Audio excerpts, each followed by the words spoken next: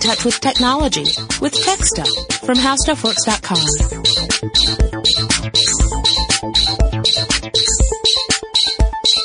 Hey there, everyone, and welcome to Tech Stuff. I'm Jonathan Strickland. And I'm Lauren Vogelbaum. We're going to talk about a super fun topic today. We are both revved up. It is the DMCA, the Digital Millennium Copyright Act of 1998. Yes.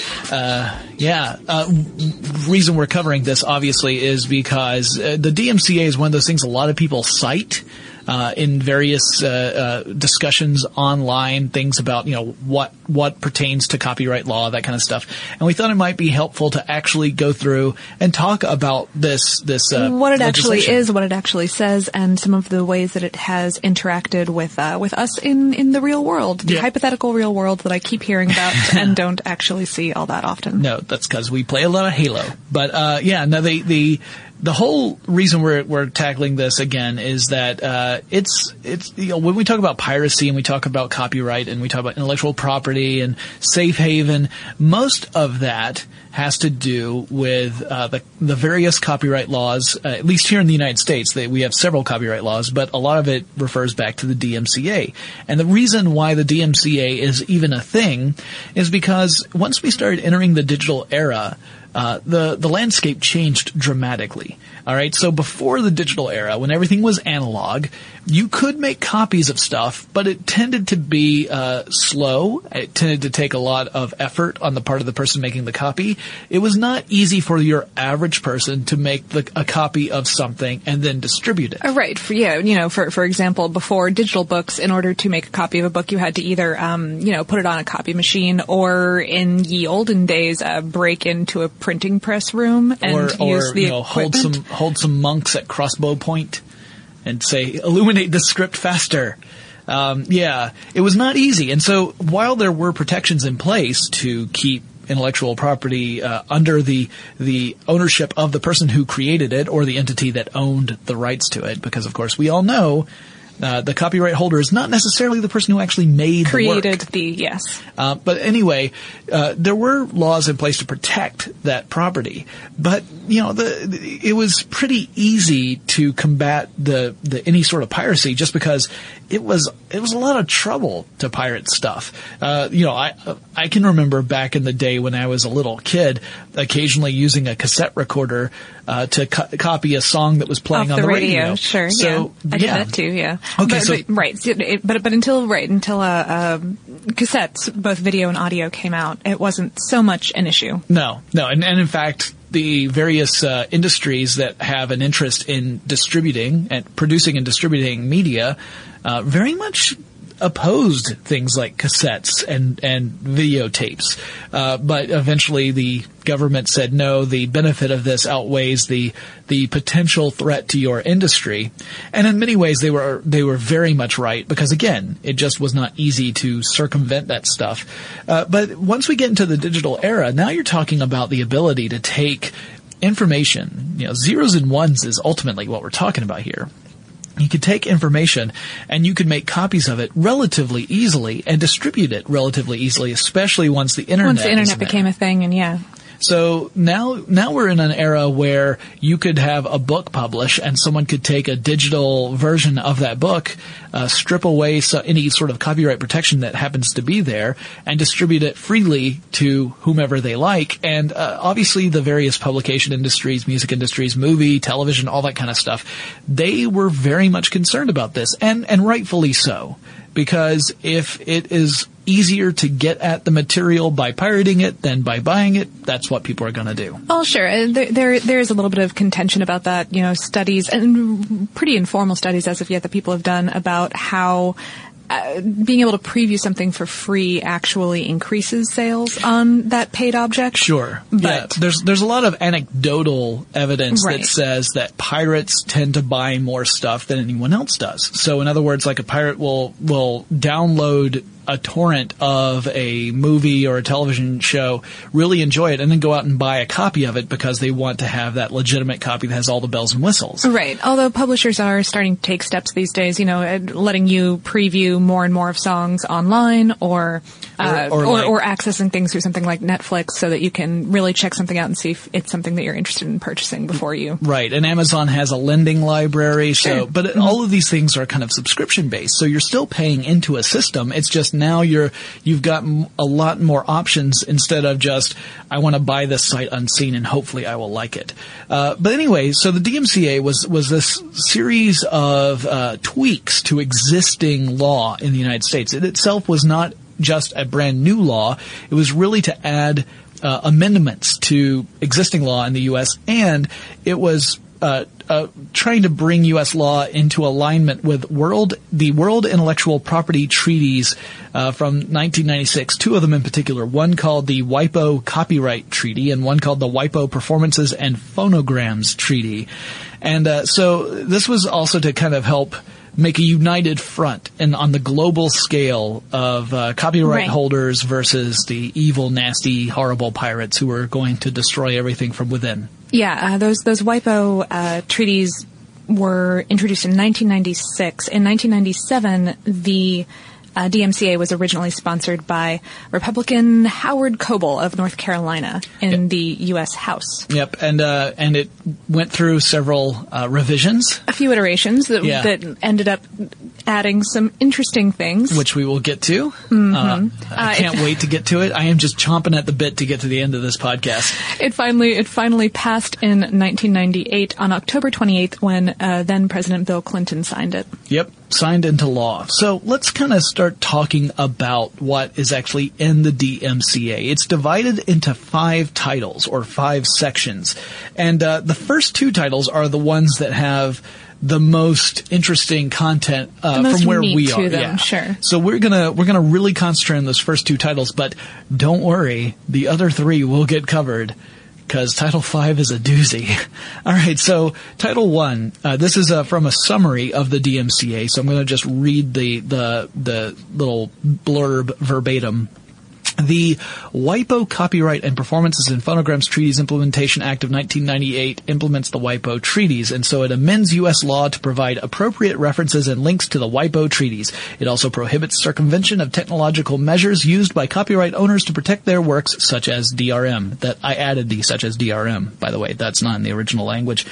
But it is very important. Yes. Adds civil remedies and criminal penalties for violating the prohibitions. So, in other words, this is the part of the DMCA that makes it illegal to try and get around copy protection. Right. So, if that copy protection is something that's physically part of a device that plays digital media, or if it's something that's within the digital media itself, so software-based, it is, by the definition of the DMCA, illegal to circumvent that in any way. Sure. Unless there are certain circumstances in play. Right, and it specifically covers unauthorized access, but not unauthorized copying.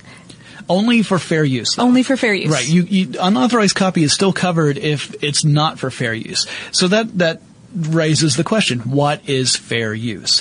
Fair use is this concept where you are allowed to use someone else's work, some other copyrighted work, in very specific circumstances, such as if you were providing commentary about that work. So let's say, for example, that Lauren and I wanted to take something that had been published and copyrighted, and it's about technology, and we wanted to really critique it and explain it and explore it and add to it with our own points of view, and we wanted to quote an entire page of that work.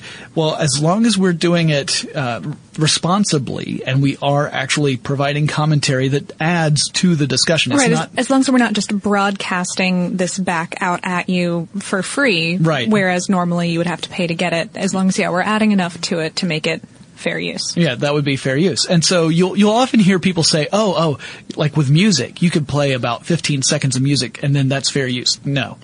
There is actually not a definition of how much work you can quote or play that remains free, like fair use. Your intent and your ability to make money off of the product is definitely in a lot of the considerations here. The consideration here. For example, there was a case in 2007, Stephanie Lunds versus Universal Music Corporation, which was really interesting. I'm kind of cutting into the middle of the meat here, but I wanted to bring this up while we're talking about fair use, because this was a woman who uploaded a picture of her 13-month-old baby dancing to Prince's "Let's Go Crazy" onto YouTube. Yeah, fun times for everybody, right? It was a 29-second clip, and Universal told YouTube to take it down. They said this violates copyright law. She did not ask for permission to Prince to use that song. Take it down. They did take it down, and she sued Universal for legal fees to contact YouTube to get it back up, and also for just messing with her life. And right. And the judge ruled in that particular case that it was fair use, and that also companies really do need to check that fair use isn't being broken before they ask for content to be removed. Yeah, you'll often hear about that too. I mean, there's I didn't write down this particular instance, but I know for a fact that it happened because I know some of the people who are involved. This Week in Tech News Today, that's a show that's done with Sarah Lane, Tom Merritt, and Ayaz Akhtar on Leo Laporte's network. They did a show that at one point they were talking about a video that was also a copyrighted work, and so their show is both an audio podcast and a video podcast. You can get it in either format. Mm-hmm. And the video podcasts also get uploaded to YouTube. YouTube ended up taking that one down when they got a request from the owner of the video, even though it was very much evident that this was a case where it was fair uses in play because they were providing commentary about the video itself. They weren't just playing the video. Right. It was all about really analyzing it and talking about it in a way that was transformative. And it took quite some time to get that turned around. On YouTube's defense, I will say that if they don't act quickly, bad things can happen to YouTube. But we'll get into that. That's a little bit later into the DMCA. Title I also covers some other stuff. One thing it says is that if you are talking about public domain, now public domain is another thing we need to talk about. Public domain is when you have a work that has existed longer than copyright protection will cover that work. So it varies from country to country. So, for example, let's just say we'll make a hypothetical example. Let's say that a country protects any copyrighted work for 20 years. After a work has existed for more than 20 years, it enters into the public domain, meaning anyone can use it any way they like. You can publish you could take that work, you could print out your own copies, you could distribute them freely, you could run down the street laughing like a maniac and chucking copies at people's heads. That would probably get you. As people do sometimes around Banned Book Week with Mark Twain properties, for example. You could get arrested for some form of assault and battery that way, but you won't be arrested for distributing copyrighted work because it's in the public domain. You can do whatever you like with it. Again, the amount of time that a work exists before it's in public domain varies by country to country. And in the United States, for example, that number keeps going up because we have some pretty powerful people who are saying, like, no, we really want to keep Snow White, for example, under copyright domain, even though it published in the 1920s. There's a certain mouse that has had a large amount of influence on this particular subject. It's very true. Disney has been very active in keeping, adding more years to what would be considered copyright. And then there's the question of, well, can we transfer it so that even after the copyright holder has passed away, or maybe the company turns into something else, like, can we keep it so that those rights can be transferred longer? To the next, sure. Yeah, so there are a lot of issues with that. Well, the Title I of DMCA tells us that the rules about public domain revert to the country of origin of that work. So if the work was produced in, say, France, then whatever France's rules are for public domain would be in play, no matter where else in the world you might be, or, well, in this case, in the United States, because DMCA only covers the U.S., clearly. Oh, right. The United States is not adding jurisdiction of the entire world here. They are not. However, an important part of that Title I is that it names the U.S. as a member country of WIPO. Right. And really says that it provides equal protection to any other member country of WIPO in the United States, any work from. Yeah. So in other words, it's supposed to apply the same rules and same rigor for any copyrighted work that's under threat from a WIPO country as it would for anything that's from the United States. So no preferential treatment for U.S. versus non-U.S. And also with this public domain issue, you defer to the rules of the country of origin. So whichever country produced said work, that's the rules that apply for public domain. And the whole unauthorized access versus unauthorized copying, there are some exemptions that are allowed, but they are pretty specific. For one thing, law enforcement, intelligence, and other governmental agencies are exempt from Title I. So the FBI doesn't have to worry about following these rules, that kind of thing.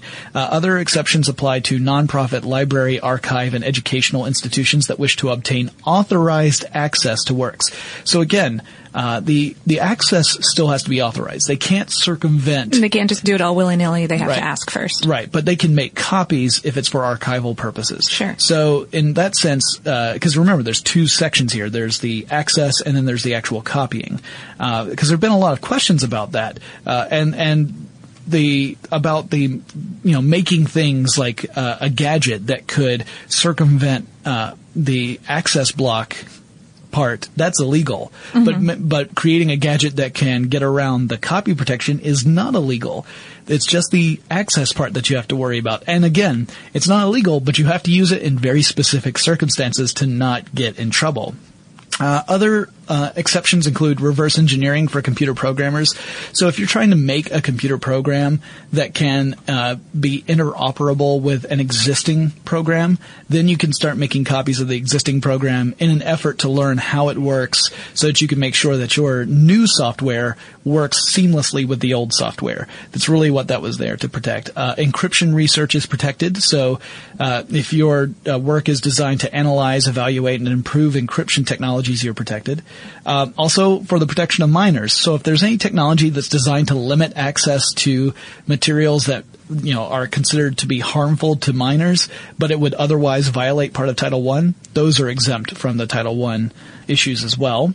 And then there's personal privacy, which is if the technology that was used to protect a work would gain or disseminate unauthorized information about a, quote, natural person, unquote, it can be circumvented. So if you were to put DRM on something, and that DRM as part of what it does, besides protecting the copyrighted work, would also gather information about you, you can then circumvent. You're allowed to circumvent that because they consider that the dissemination of the private information is worse than circumventing the DRM. And finally, security testing is also exempt from this. So, any devices that are primarily designed or produced to circumvent copyright protection that have only limited commercially significant purpose or use other than to circumvent, or are marketed for use in circumventing, are big no-nos under Title I.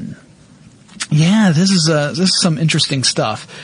So again, really it's the access that's the big deal here. Copying is still a problem. You can't just copy like crazy. You have to be able to justify it under those rules I was talking about. But the access is definitely a big issue. So in other words, if something's behind a paywall, you can't circumvent the paywall to get at the stuff, because that's talking about access. Now, if you don't have a paywall, if you can freely access it, or you've paid to get through it, then making the copy, that's more of a question of, do you fall under one of those exemptions? Right.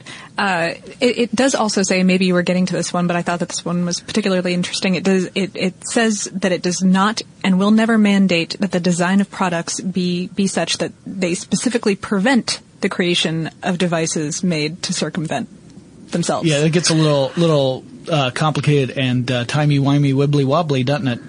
It does, but it's really to protect companies and say that if you're designing products, then it's not your problem if someone creates something that can circumvent it. One other thing that Title I covers, it actually says that the provision prohibits rights holders, meaning people who own copyright to material. It prevents them from applying the copyright prevention or copyright circumvention prevention technologies to free television and basic and extended basic tier cable broadcasts, meaning that you can't put copyright protection on stuff that is freely distributed anyway. So you could not put some sort of copy protection over the air broadcast because of the very nature of how it's distributed. Okay, so sure. So if you wanted to record something that was airing on PBS, then could do it. You could do that. Yeah, anything that was on any sort of over-the-air transmission, it doesn't fall under the umbrella of DMCA. As opposed to a lot of other digital transmissions or cable transmissions are. Here's another thing. Like if that same program that you would have gotten over the air on an antenna, and you wanted to record it on your home system, if it's perfectly okay under that circumstance, it's not perfectly okay if that same program is being distributed over the internet. Interesting, huh? Huh. Because it's two different means of distribution. It has nothing to do with the content. It has nothing to do with whether or not it's under copyright. It has everything to do with the method of distribution. What a crazy world we live in. Do you have anything else to say about Title I, Lauren? Anything else? Because it gets crazier from here on out. It does get crazier. No, there's a lot of interesting court cases that have come up about what it means to be an owner versus a licensee versus a user of any of these pieces of media. Especially one case in 2007, Timothy S. Werner versus Autodesk. And Werner sued Autodesk because he had been buying all of the software from garage sales and selling it on eBay. And some of that, one of these things that was included was a program called AutoCAD, owned by Autodesk. Right.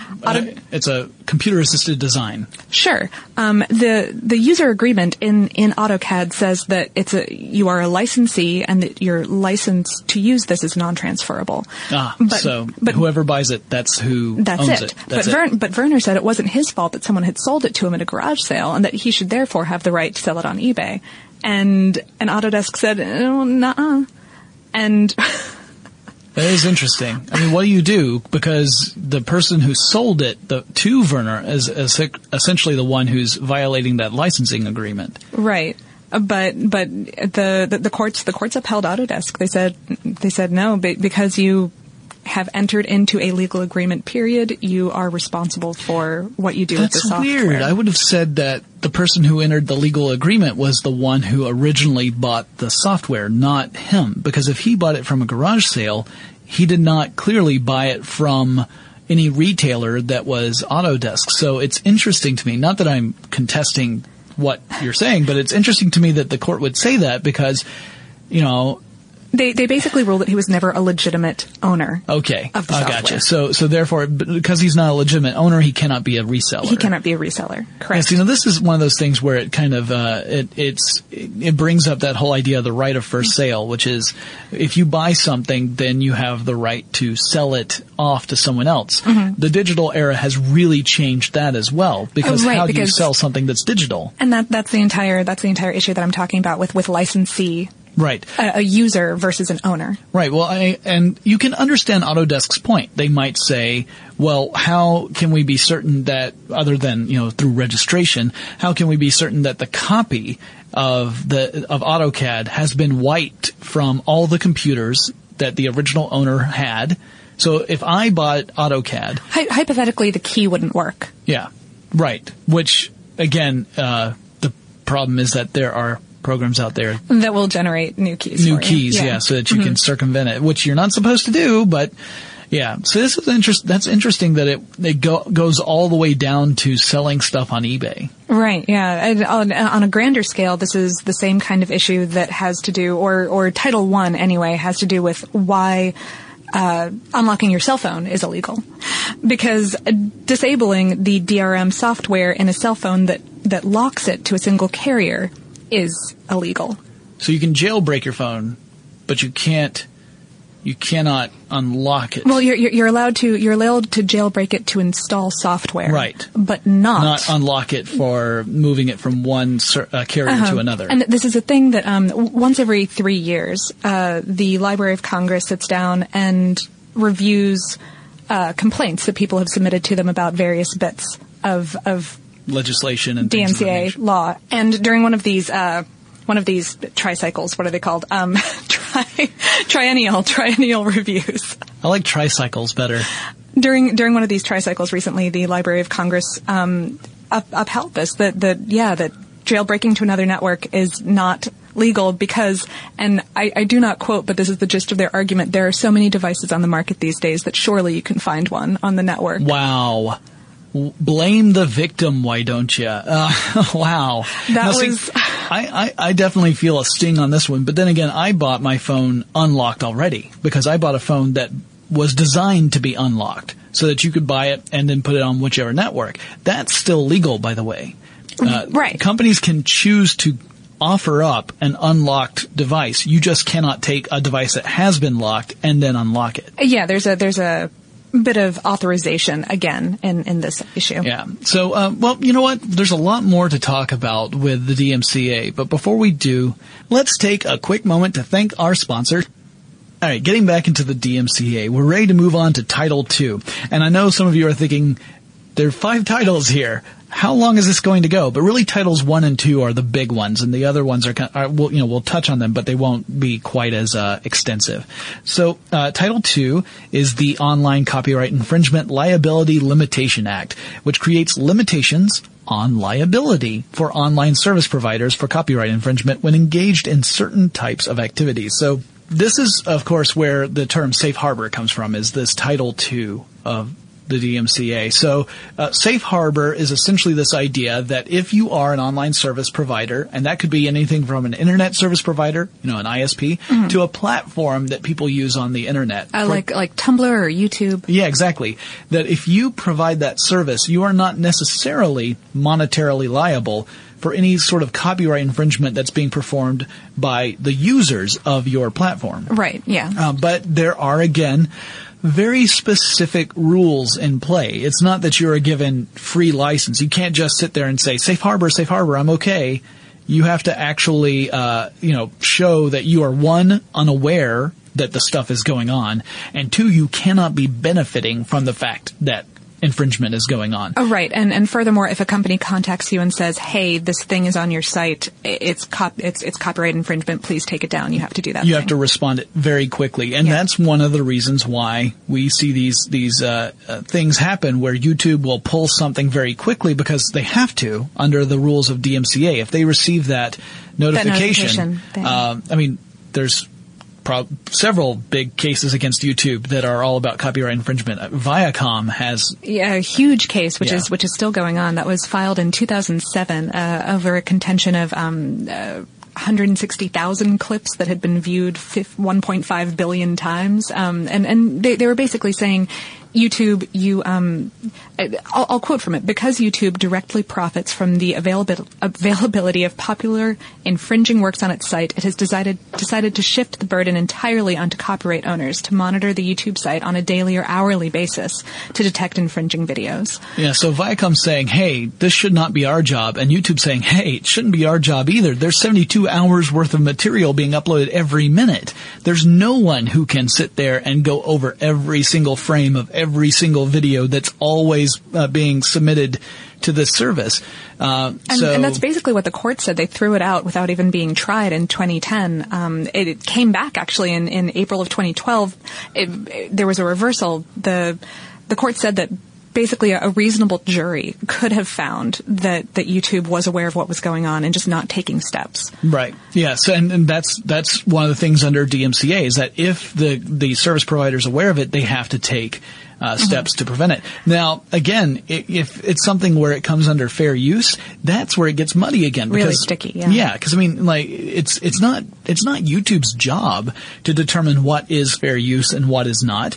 And the copyright holder is supposed to at least take that into consideration before taking steps. But ultimately, fair use is something that's decided in a court of law. Right. I mean, you know, it's all down to, does the copyright holder want to take the steps to actually prosecute someone, and then the court decides if it was fair use or not. That's the real problem with fair use, is that it's really something that's decided after a court case. If no court case happens, so if a copyright holder never comes after you for the way you've used something, you could argue that's because it's fair use. But legally speaking, that's not the determination. It's just that no one came after you. That doesn't mean that they won't come after you sometime in the future.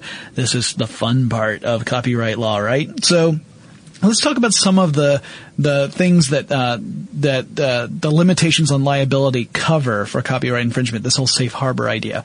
One of them is transitory communications. Now, this limits the liability of a service provider when all the provider is doing is acting as a data conduit. In other words, all they're doing is allowing information to pass from one entity to another entity. They're not taking part in whatever the content is. They're just, essentially, they're the pipes. And right. if you are the one who owns the pipes, you cannot be held responsible monetarily for any copyright infringement material that passes along there, as long as you are not complicit in that transaction. So in other words, if you're a service provider and you are not knowingly providing people the chance to send copyright infringed material back and forth, or you're not profiting from it, then you're not liable. But if you're profiting from it, then there's a problem. And that's one of the things against YouTube, is that if YouTube is running ads against videos, then that means they're profiting from it. Yeah, they're profiting from those videos. So if the videos are videos that infringe upon something, then there's a case there for DMCA. Now, granted, most of the time, the first step is still saying, take this down. And if YouTube does that, that's usually as far as it goes. But it's something to keep in mind. Next, you have system caching. That limits the liability of a service that retains data to send it later at the sender's discretion. So there are a lot of different ways of thinking about this, but imagine that you have scheduled something to post at a particular time. Well, a copy of that information may be existing on a service provider's site, but what you're saying is that if that material is copyrighted and it's unauthorized, it's an unauthorized copy, the system cannot be held responsible for holding that copy because they're really just fulfilling their end of a service. Again, same rules apply. They can't be complicit. They can't be profiting from it. Storage of information on systems or networks at direction of users, same sort of thing. You have cloud storage. If I have a cloud storage account and part of that is that I am trusting that my provider is not snooping in on all the stuff that I'm storing on my cloud storage, then you can't hold the cloud storage company responsible if I'm filling up my storage with it can't be expected to look at every single one of the files that Jonathan Strickland so or when I uploads. put my unauthorized discography of Britney Spears up there, they can't, they're not held responsible for it. Right. I should definitely hold responsibility for something like that if I were to ever do that. And I fully expect to be held responsible. It also will never happen. Then there's the information location tools. So this is things like search engines. So if you were to type in something in a search engine, for example, you were interested in a particular television show. Let's say, I don't know, Supernatural. And you were to type that in, and some of the links that came back linked to things that were infringing copyright.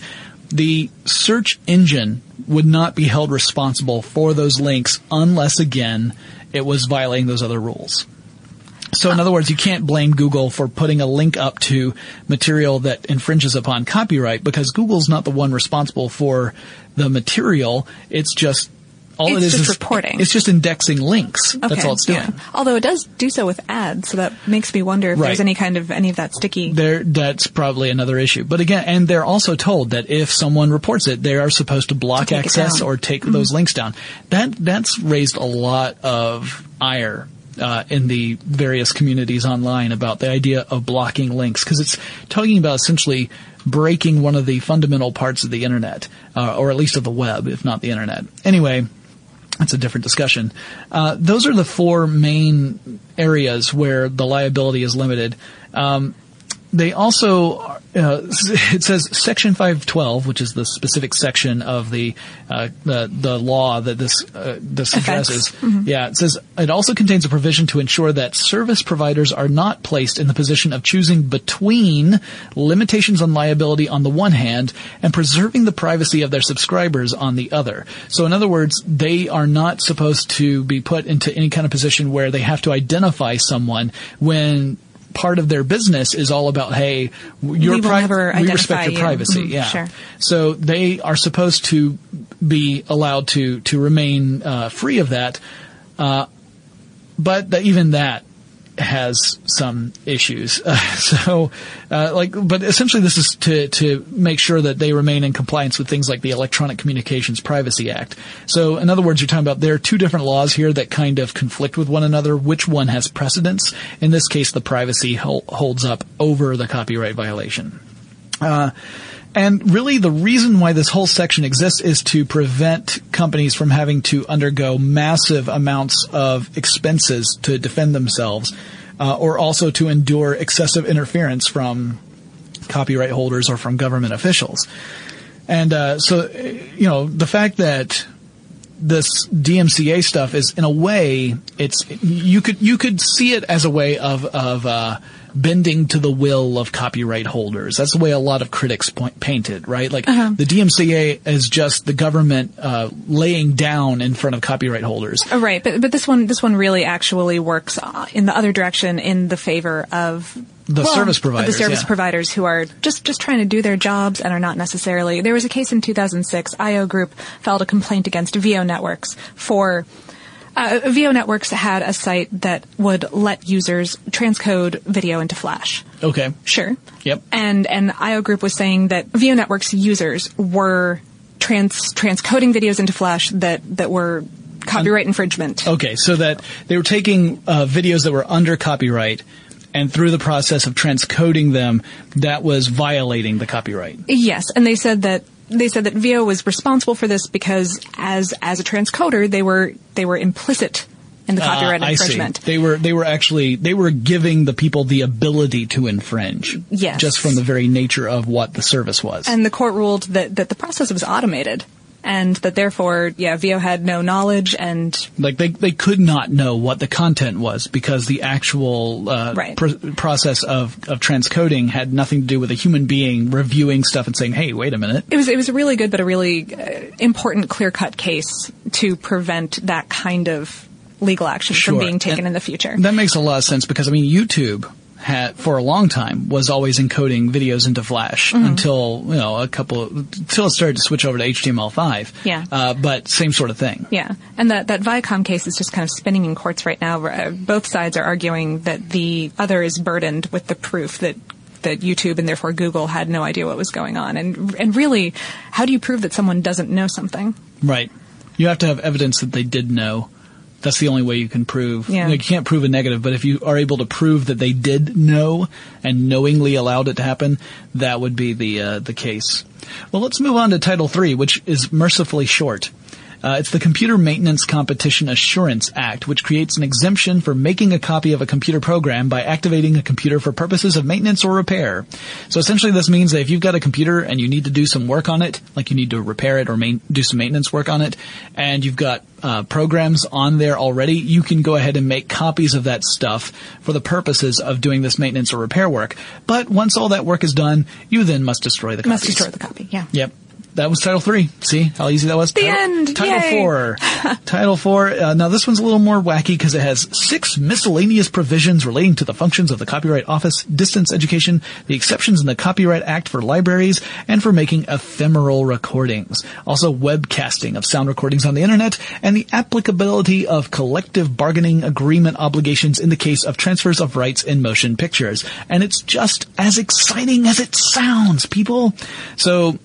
In general, ephemeral recordings means that you can make a copy of material for broadcast purposes. So, like a radio station, it might make a copy of all these different songs from various albums onto a new medium and use that for broadcast purposes. That's perfectly fine. Again, but they can only keep it up to a certain length of time. I think it's like 6 months.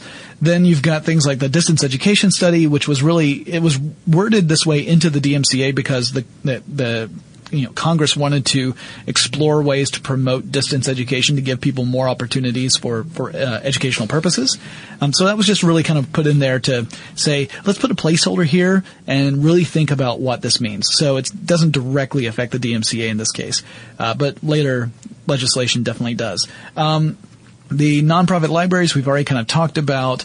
Webcasting was interesting because this ended up setting up certain rules that Internet radio stations have to follow that terrestrial radio stations don't necessarily have to follow. And this has caused a lot of concern among both parties. Sure, yeah. And this is why Pandora, for example, works the way that it does. If you've ever used Pandora, you know that it will never play a specific song that you tell it to play right off the bat. Right. It has to take a sample of similar songs and play them in a random order.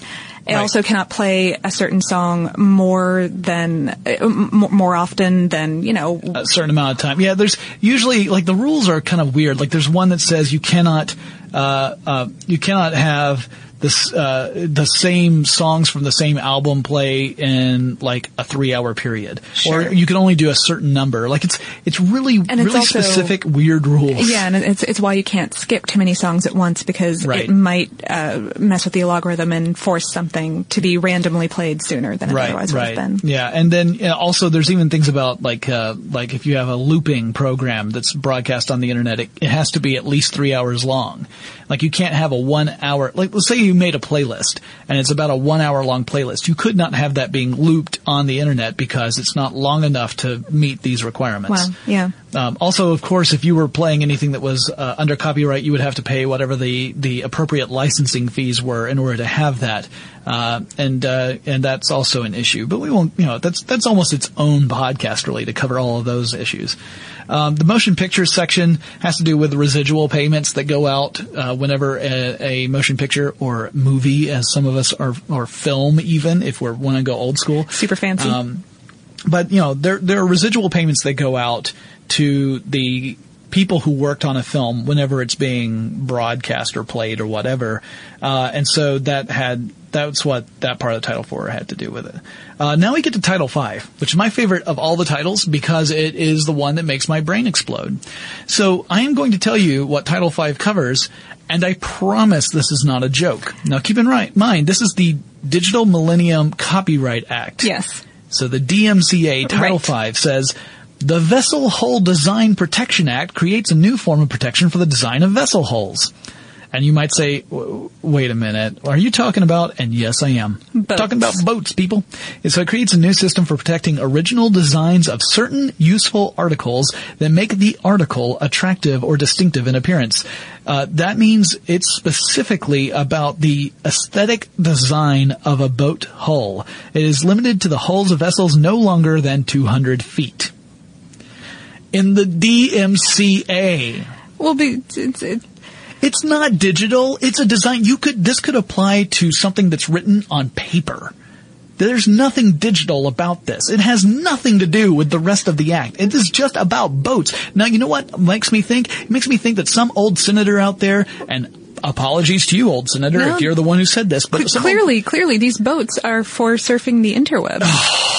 See, what I think is there was an old senator out there who was saying, protecting against piracy, piracy, huh? All right, piracy. Well, let's protect the boats. And also probably said that the internet is a series of tubes. Oh, it drives me crazy. This, by the way, if you are not from the United States, hey, this is how our law works. Yay! We have laws where occasionally you're reading through the law and something completely not connected to the rest of the law gets thrown in there. For reasons that are probably best not explored.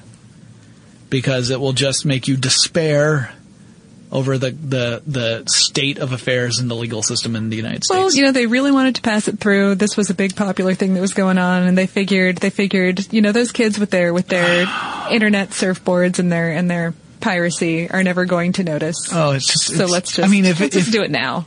When I read it, I thought this has got to be a joke, and I thought there's no other humor in this very long document that I'm reading. Why would this be the only thing? I don't get it. It's so ridiculous. Okay, well, and anyway, there are a lot of parts about the DMCA that make my brain angry and want me to go Hulk smash. But this is probably the capper on it, both figuratively and literally, since it is the last of the 5 titles. So that's the DMCA, folks. That's those are the amendments to the existing law that all are there to try and protect copyright owners from having their works stolen willy and or nilly across the interwebs. It's been under fire many times for several of the passages within the DMCA. There have been lots of court cases that have challenged various parts of the DMCA with varying degrees of success. And of course there have been other proposed forms of law that kind of tie back into the DMCA. And some people say, well, why is this law being proposed? We already have the DMCA in effect in the United States. So therefore, we should not pursue even more. Like, why are you painting over this fence that is already painted? Painted extremely thoroughly. Right, yeah. Painted somehow into the air in the borders above the fence. It's no Tom Sawyer job here, folks. This is a very well painted. We're bringing it back to Mark Twain. We are. Very literary podcast today. So, it's kind of interesting. It's also kind of infuriating. But I do understand the perspective of copyright holders and wanting to protect their property. I don't necessarily agree with how it's come about, but I totally agree with the desire to do so. Some measures clearly had to be made to prevent things like our buddies Napster from. Yeah. And again, like my argument is still that if you make something that's easy for people to buy, and if you have guaranteed the quality of that product, then people will tend to buy it. Yeah. If you can't do that or won't do that, then people are more willing to try and find, underhanded means of getting access to that content. And I mean, if you make it attractive enough, if it's priced fairly, and if the quality is guaranteed, then a lot of people are going to say, well, I would rather buy it than run the risk of downloading some sort of virus to my computer from a torrent site, because I have no real way of knowing if what I think I'm downloading is actually what I'm downloading. Yeah, even if legal penalties cannot deter you. Yeah, sometimes hackers can. Hackers can. Yep. Well, I guess that wraps up this discussion. I'm going to go and dip my head in a bucket of water to cool down. Guys, if you have suggestions for upcoming episodes of Tech Stuff, I highly recommend you get in touch with us. Our email address is techstuff@discovery.com. Or you can drop us a line on Facebook or Twitter. Our handle there is TechStuffHSW. And Lauren and I will talk to you again, assuming we're not blocked by copyright, really soon.